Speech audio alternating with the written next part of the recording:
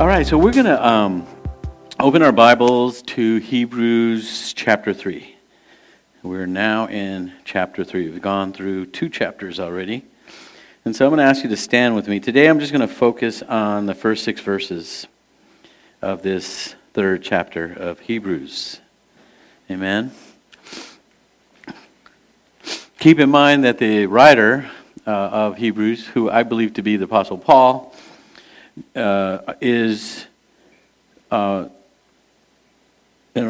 written this letter to convince the Hebrews, which were Jewish converts, to understand that Jesus is superior to anything and everything that they had experienced before in their religion and in the old covenant that they had with Moses. And so we're going to look at a little bit more of that today. And I think the idea above everything is to see that Jesus, to acknowledge that Jesus is supreme in every way and in every area of life. Amen. And having seen that, it really changes our perspective about what we're to do and who we are. And if we understand and have an identity, which we'll find today in the world, people don't know who they are. They don't know or have any real convictions or moral standings about anything. Everything goes, everything's allowed, everything's permissible. So, not when we're a Christian, because we have a Lord. Amen. And He came for a reason. There's a real big reason, and that's primarily for our redemption, our salvation. So let's look at it. First couple of verses. It says, "Therefore, holy brothers, you who share in a heavenly calling, consider Jesus, the apostle and high priest of our confession, who was faithful to Him," by the way, he's referring to His heavenly Father, "who appointed Him, just as Moses also was faithful in all God's house," or easily translated household. "For Jesus has been counted worthy of more glory than Moses, as much more glory as the builder of a house has more honor than the house itself. For every house is built by someone, but the builder of all things is God. Now Moses was faithful in all God's house as a servant, to testify to the things that were to be spoken later. But Christ is faithful over God's house as a son. And we are His house, if indeed," let me repeat that, "and we are His house, if indeed we hold fast our confidence and our boasting in our hope." All right, so let's just pray for the sermon. Heavenly Father, bless our time in Your Word today. Open it up to us as we look at it, Father, so that we might have understanding, we might get it, and by doing so, Father, we're able to make an application to our life, and that these truths that we are going to come to understand today will help form and establish in our lives who You are and what it is that You want from us. And we thank You for that in Jesus' precious name. Amen. All right, go ahead and have a seat. So, we've already learned quite a bit through the first 2 chapters of Hebrews. One of the things that we learned from chapter 1 is that Jesus is superior to the prophets. So there's a whole Bible of prophets. He's superior to them. He is God's final word, the words of Jesus. And also we saw in chapter 2 that Jesus is superior to angels, to the angels. That's a big deal for the Hebrews because they had countless encounters and experiences with God's angels as they ministered to the Israelites, as they ministered to God's people. They appeared everywhere in the Old Testament. So angels were revered. Paul, or the Hebrew writer, is saying Jesus is superior to angels. And today we're going to learn about how Jesus is superior to Moses or to the old covenant. So the writer of this book is going to butt heads against a people who esteemed Moses very highly. He was one of their national heroes. He's like the George Washington of Israel, if you will. And he's also going to challenge their thinking, and also all of the rest of the prophets. Jesus is superior to them. To the Levitical system, the Mosaic law. He's going to challenge them because Jesus is actually the fulfillment of the law. I didn't come to break the law, I came to fulfill it. Matter of fact, he's the only man that ever did.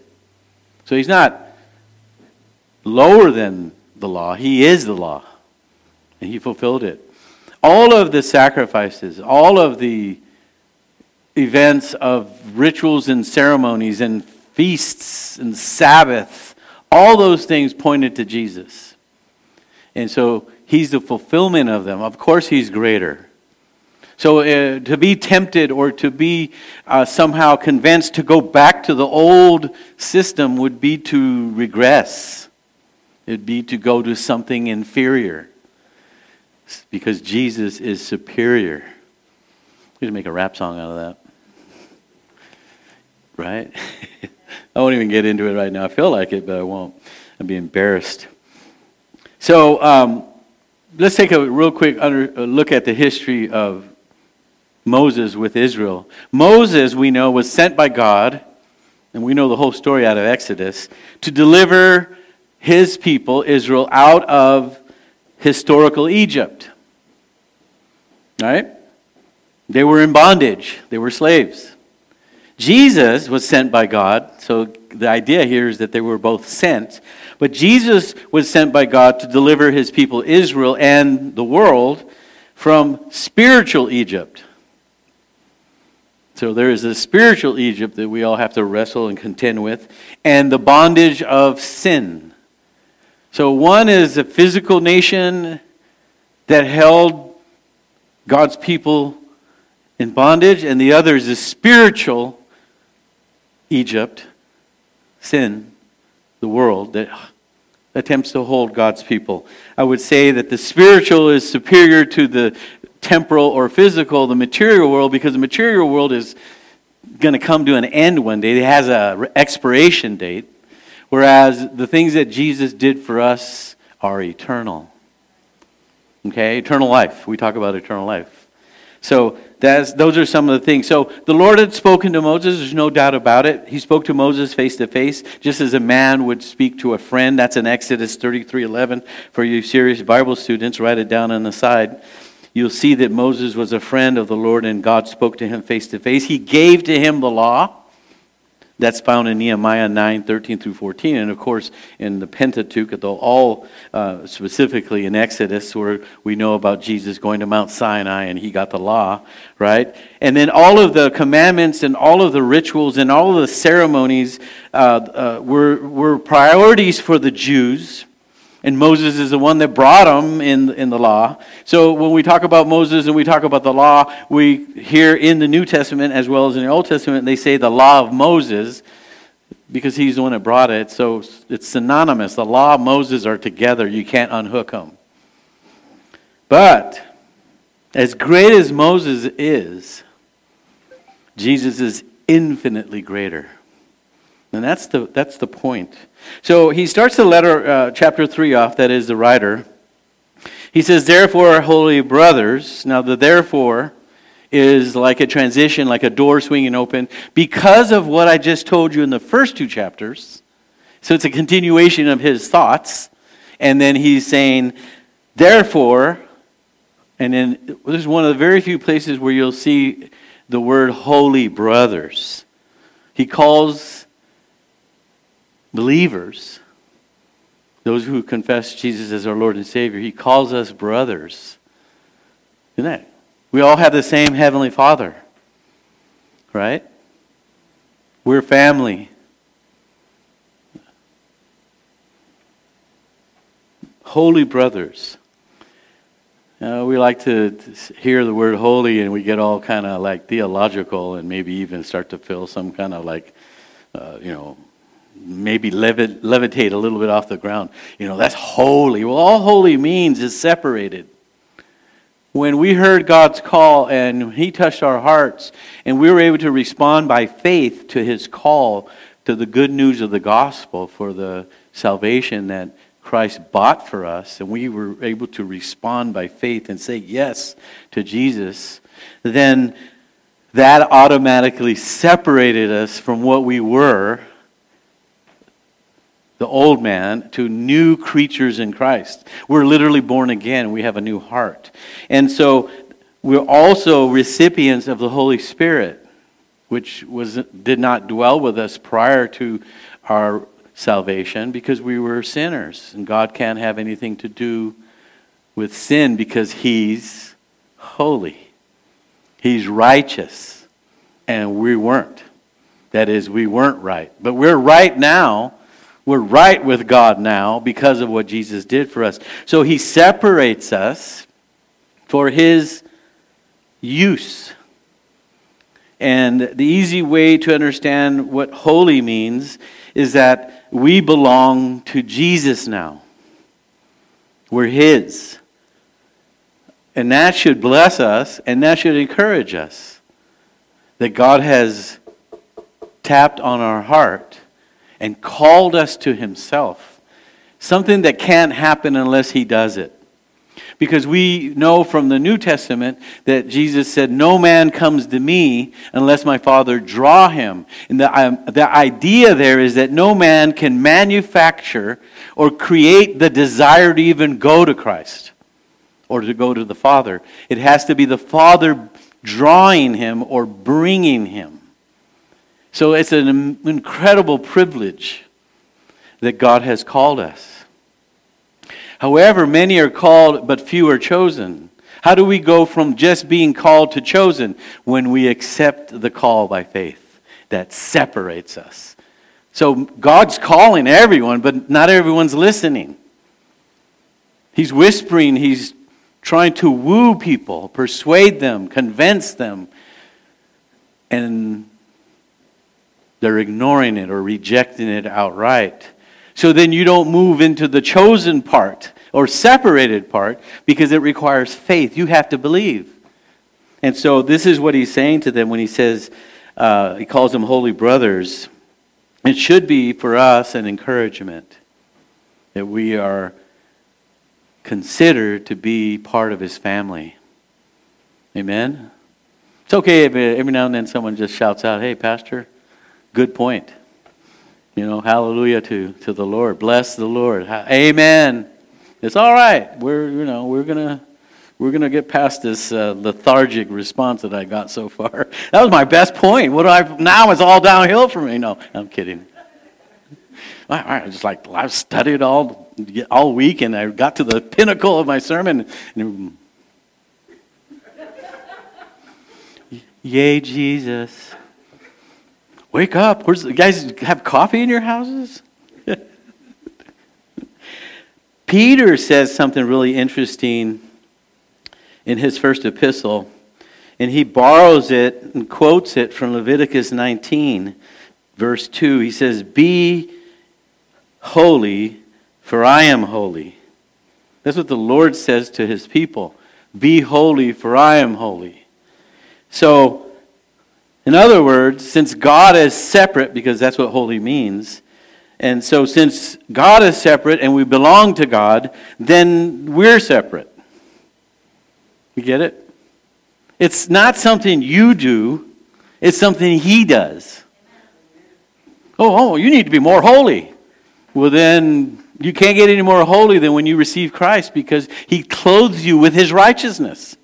You have a foreign righteousness that belongs to you because of what Jesus did for you at Calvary's cross. So there's no boasting in the fact that God sees us as righteous. It's something He did for us.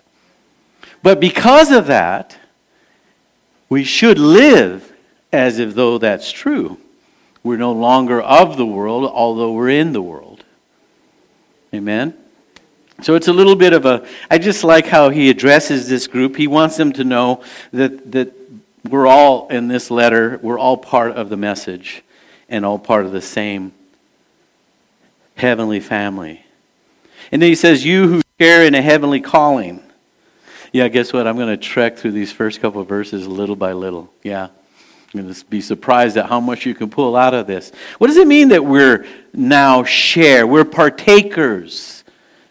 Right? We're jointly participating, all of us, regardless of our backgrounds, our ethnicities, our languages, how good looking we are or how good looking we're not, how tall or short or whatever.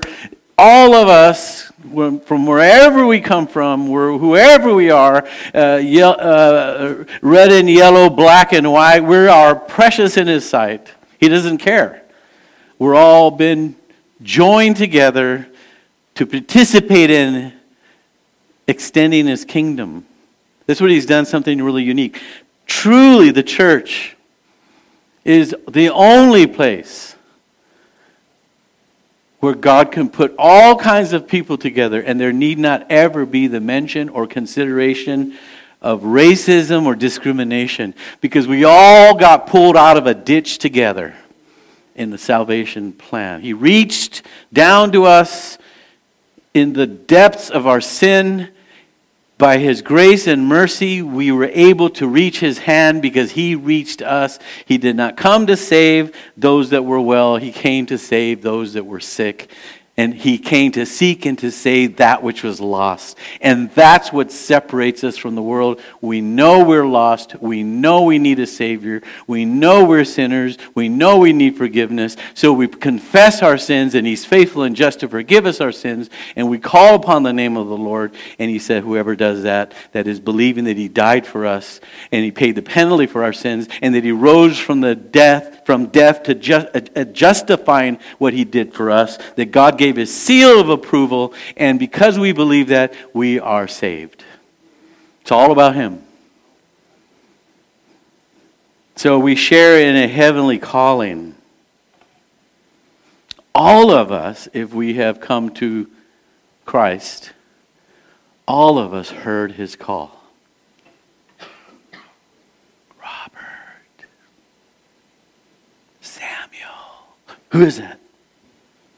I better go talk to Eli, the high priest.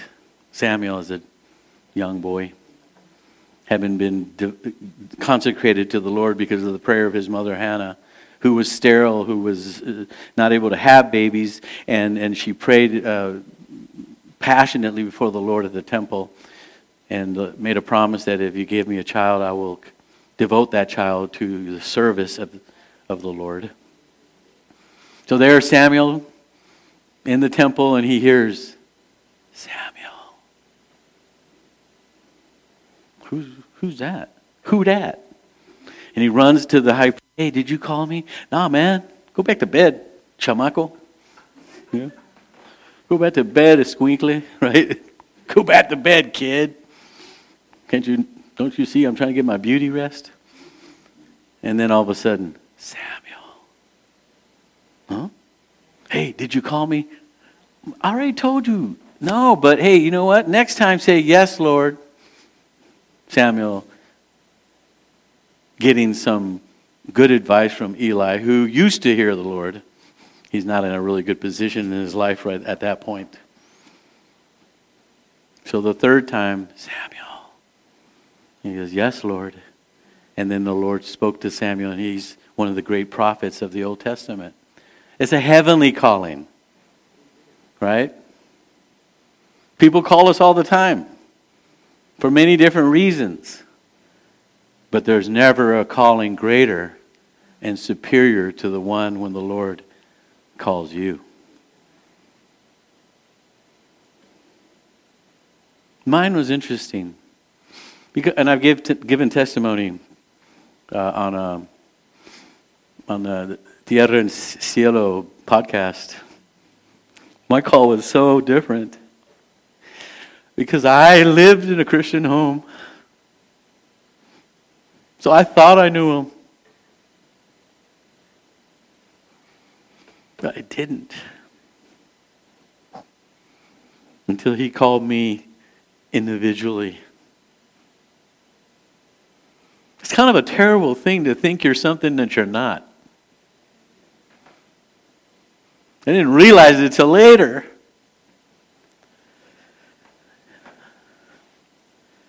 He would wake me up at 3 in the morning. Well, I would wake up at 3 in the morning. I didn't know why, but all I knew is I felt so empty.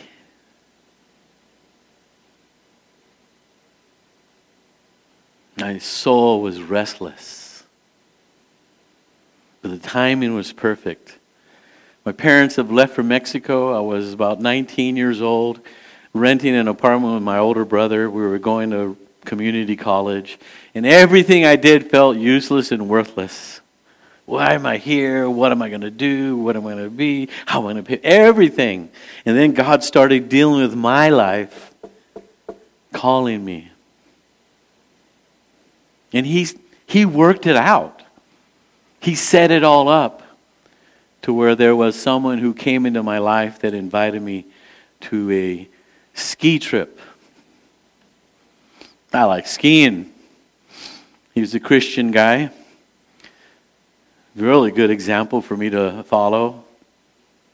His name was Joey. Joey has since gone to be with the Lord. And we went skiing, and I'm out there skiing, and just the whole day. You're young, you go 20 hours skiing. But then we got home, and I was tired, and we got to the cabin, and I shared this with the podcast. The guys put on some coffee and said, "Hey, we're going to have a Bible study on the kitchen. You want to join us?" And I said, "Oh man, guys, I'm so tired from skiing all day. That's all. It's all good. You do you, and I'm going to go do me. I'm going to go get me some Z's. Go to sleep." The only problem was the bedroom I was sleeping in didn't have a door. And right outside of the door was the kitchen where they were sitting at the table having a Bible study. And they were talking about end times because of Russia's invasion of Afghanistan in 1980. Yeah, I'm that old. 1980. I was 19. Guess what? All I could do is listen. I don't know why I was interested. I never cared before about God or about Bible prophecy or about what's going to happen in the last days. I'd never cared about it before. But see, it's God who brings us. It's God who draws us. And so I started listening, and that was Saturday night, and the next morning we got our stuff ready. We went to breakfast, and then they invited me to a service at night, Sunday service at night. And there was a missionary that had come from Mexico, and he was the guest speaker. Of course, I have family in Mexico, and I thought that was interesting. Oh, I'll go listen. But when the sermon was over, I ran to the front, weeping and accepting Christ as my personal Lord, Savior and Lord of my life, and has never been the same since. And that's like, how many years ago? 90, 2000, 2010, 2020, 43 years ago. God calls us. The problem is we don't respond. The problem is we reject Him. The problem is we're too busy thinking we have it all together and know what we're doing. And I promise you, you don't. And you will live a vicious circle of going nowhere. And always empty. And never living to the full potential that God has for your life because you're not in His will. What do you have to do? Are we talking about the heavenly calling? Yeah. What we have to do is we have to say yes when He calls us. You share in a heavenly calling. Then He says, and this is the real meat of the sermon in the next part. It says, consider Jesus.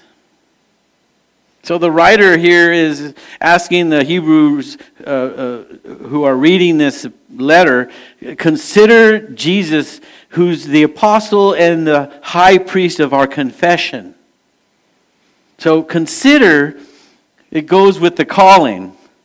So when God calls us, we consider. This word it conveys the fact of faithful attention. Consider Jesus. Hey, put some effort into it, paying attention to Jesus.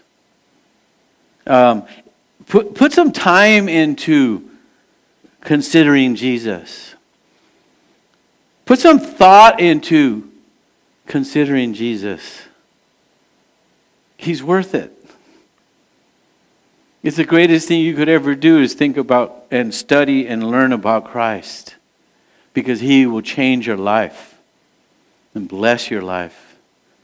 He's saying here that we're to when we consider Jesus, He's saying here that we're to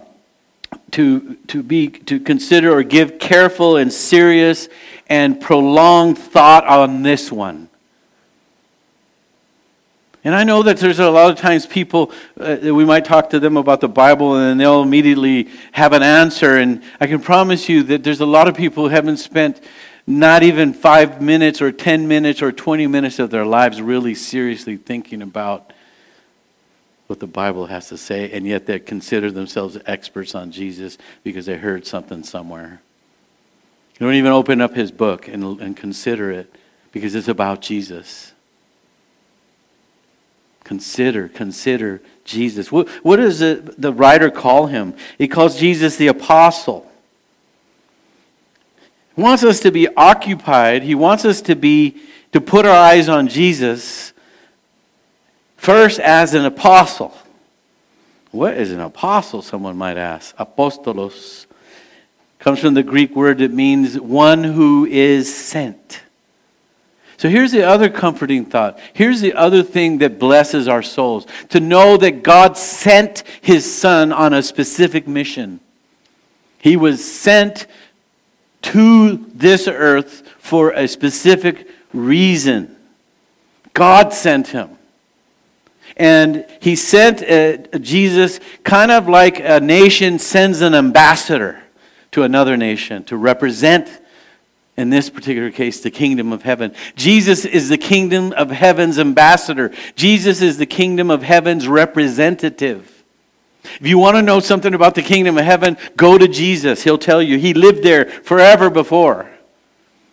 And He takes a temporary side road to earth so that He might encounter the need of man for salvation and the cross of Calvary, which would be the price He would pay so that we might be saved. Yeah, He says, consider that Jesus is the Father's representative, the Heavenly Father's representative. He was sent from God. He's God's messenger. He has God's revelation to us. And here the author is saying to consider Him.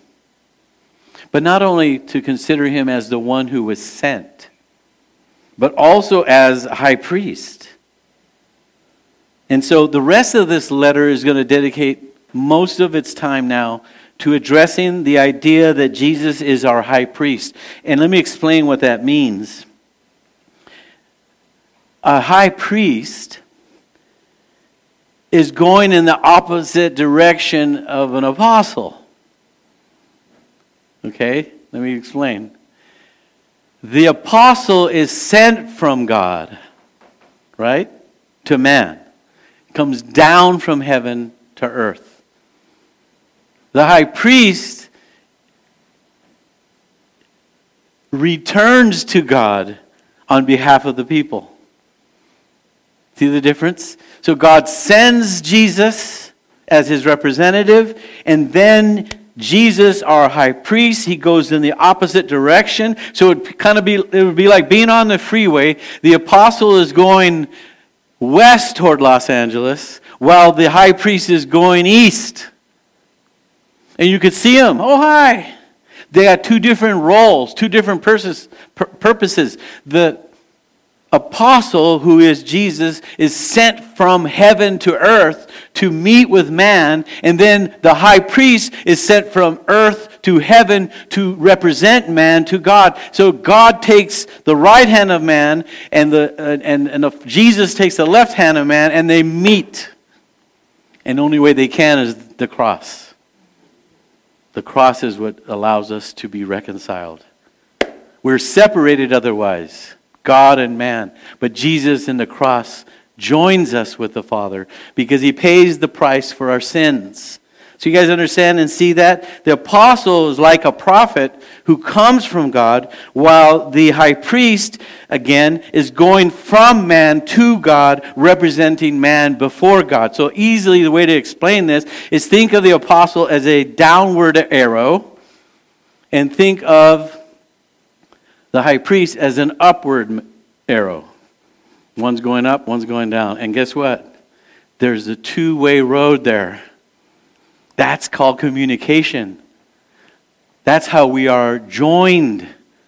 Because not only did he send his son, he sent his son back. We know that in the ascension, after the resurrection and the crucifixion, we know that Jesus ascended into heaven, and Jesus is now sitting at the right hand of the Father as our defense lawyer, as our advocate. He sits in the presence of the Father, the right hand of the Father, and he is our,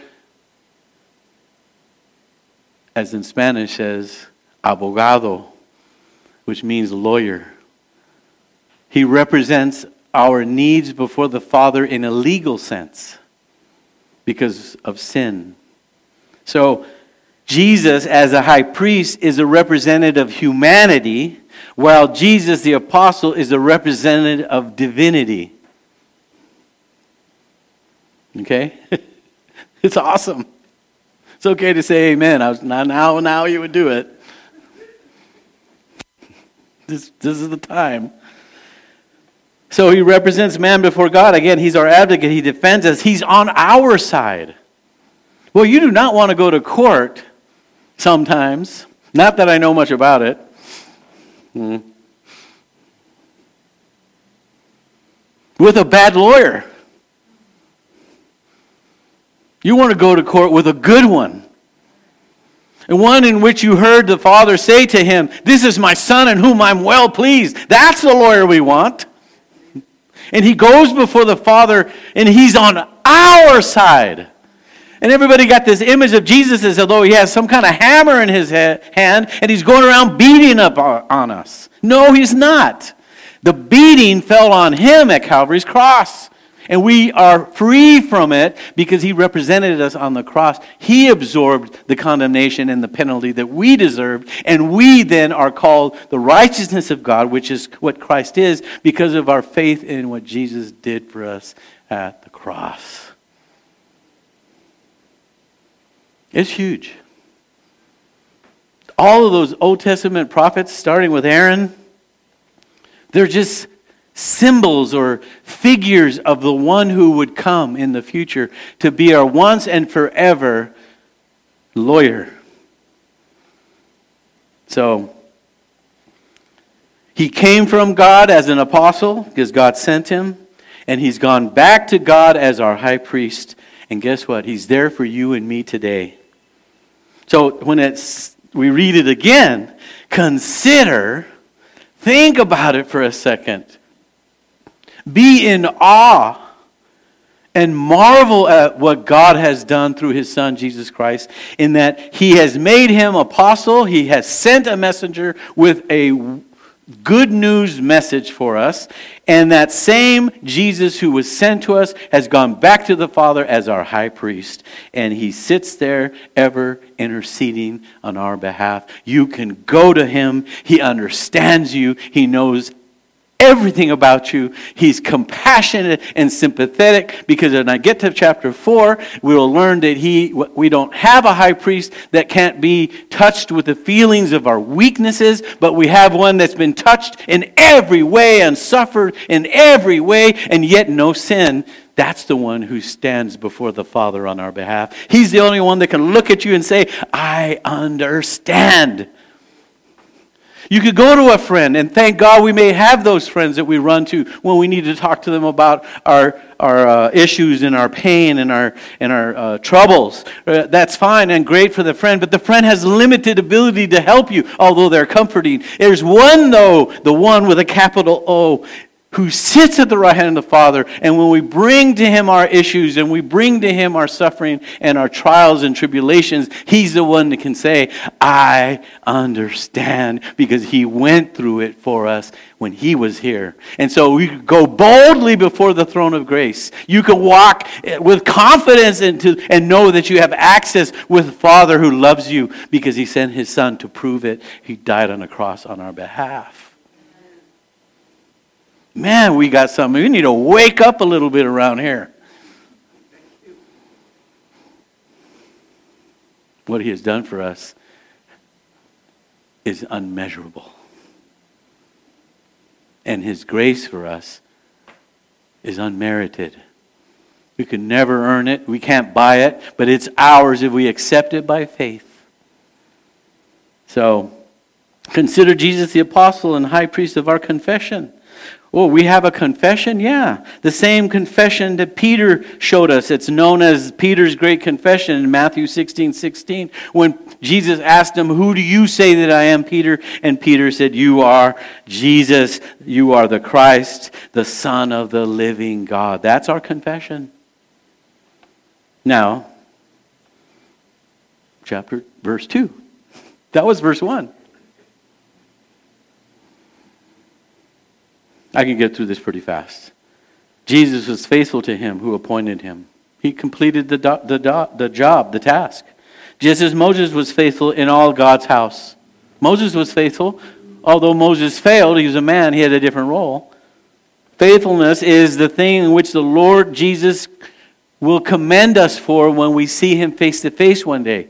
He's not going to ask us about other things. He's going to ask us whether or not we were faithful. Remember what Jesus said in Matthew 25:21. For you serious Bible students, you want to write that down. You can also come to me afterwards and I'll give it to you if you missed it. He said in this parable, His master said to His servant, well done, good and faithful servant. You have been faithful over a little. I will set you over much. Enter into the joy of your master. What God wants and what Jesus shows us is that He was faithful to His heavenly Father who sent Him, and we now being His family and His children, we also need to understand that being faithful is a requirement because that's what He will commend us for.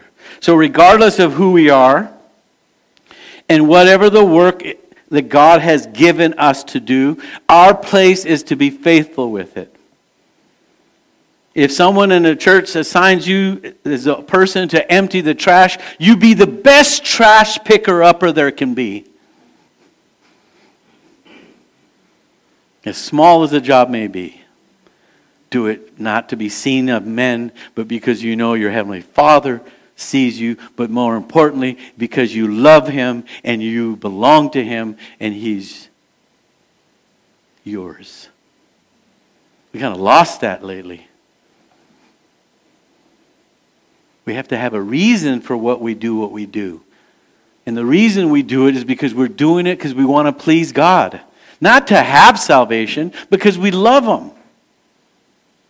It's a relationship we have with Him. Okay. Verse 3. So Jesus is counted more worthy of more glory than Moses. I guess by now we understand that. As much more glory of the builder of the house has over more honor than the house itself. For every house is built by someone, but the builder of all things is God. So Jesus is superior to Moses in that He is the creator and Moses is simply a creature. Jesus is greater than Moses because He built the house. Moses just lived in it. In other words, Moses was responsible and had responsibility over the economy of Israel when he was their leader, over their household. Now Moses was faithful in all of God's house as a servant to testify of the things that were to be spoken of later. Verse 5. What that's saying is that Moses was faithful to testify prophetically towards what Jesus would later fulfill. So he's only giving testimony of one to come. Jesus is the one that was coming. There's a big difference. One of them is the builder of the house, the other lives in the house. One of them is a son in the house, and the other is a servant in the house. That's why Jesus is superior. That's why Jesus and also Paul says that the end of the law is found in Christ. We fulfill the law by being in Christ, who fulfilled it perfectly on our behalf.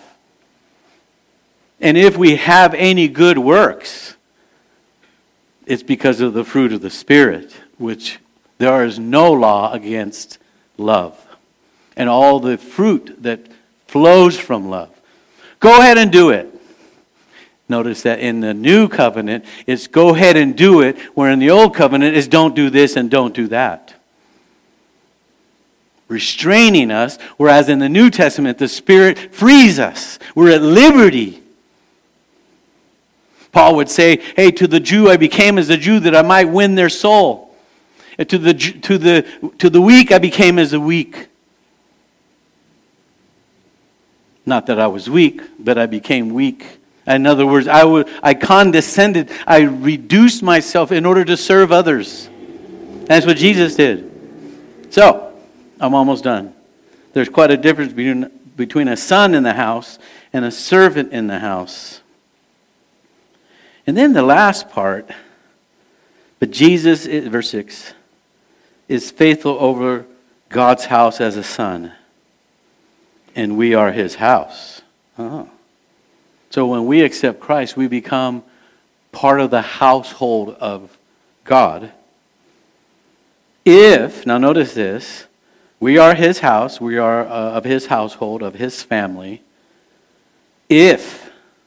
Always pay attention in the Bible to the ifs. Okay?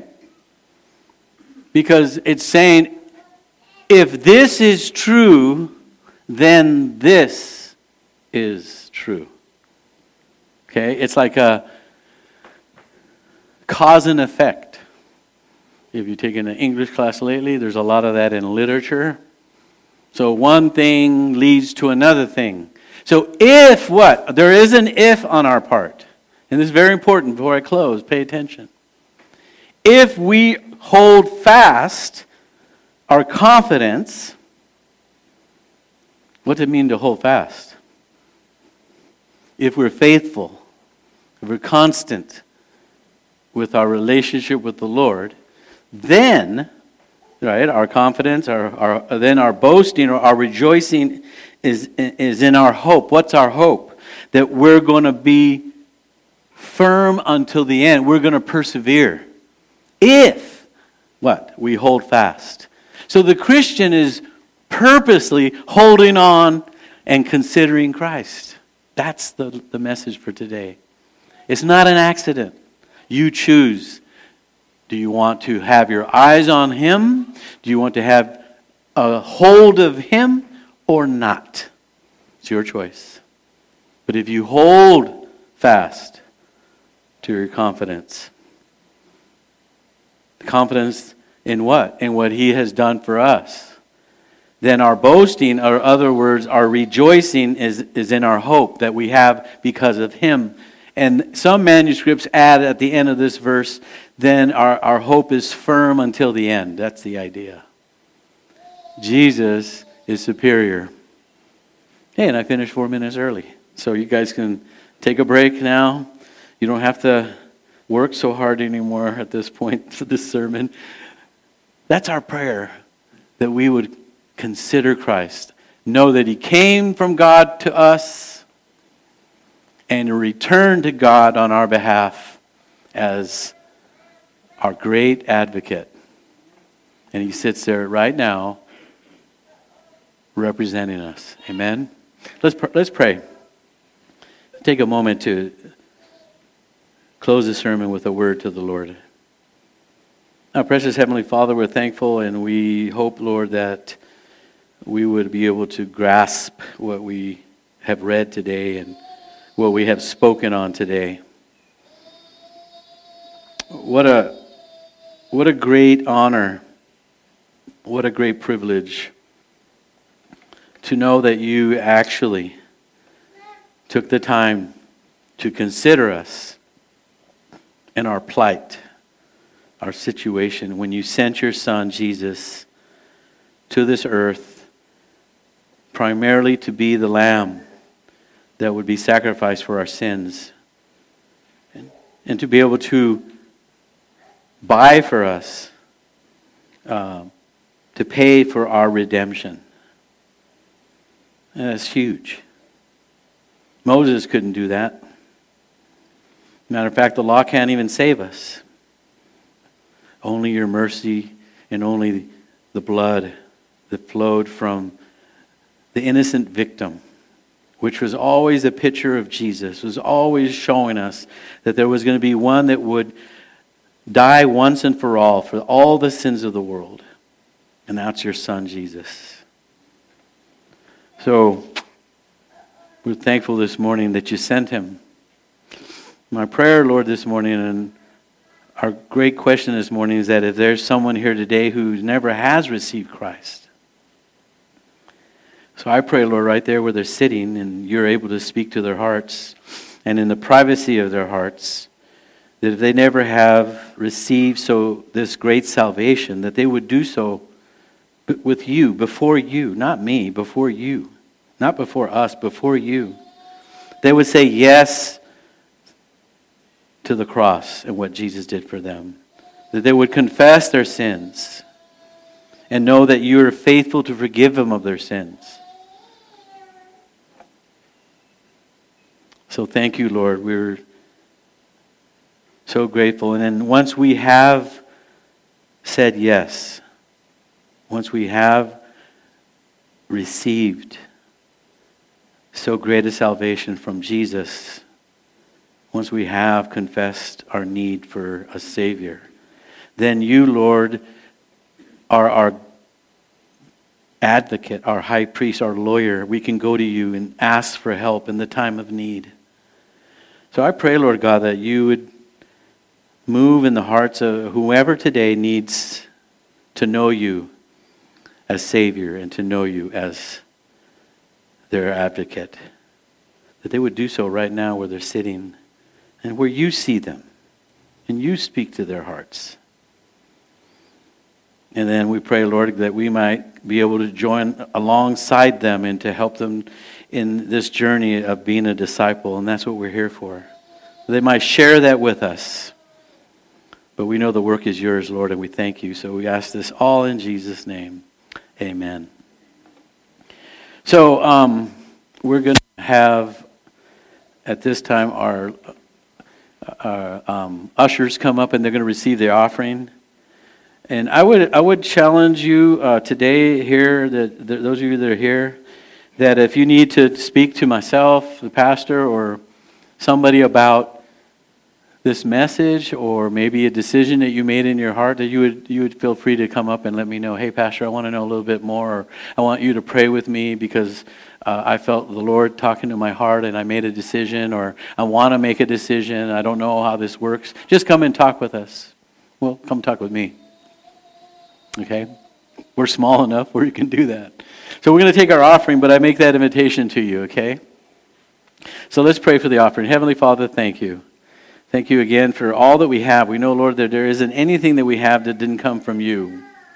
So we ask, Lord Jesus, that right now, that we would feel in our hearts this joy to be able to return to you a little bit of the much that you've given us, acknowledging and sharing with you, Lord, and sharing with this ministry, Lord, so that the ministry can continue sharing joyfully from our hearts and participating and being part of what you're doing here. Bless it, the offering, bless the giver, in Jesus' name. Amen.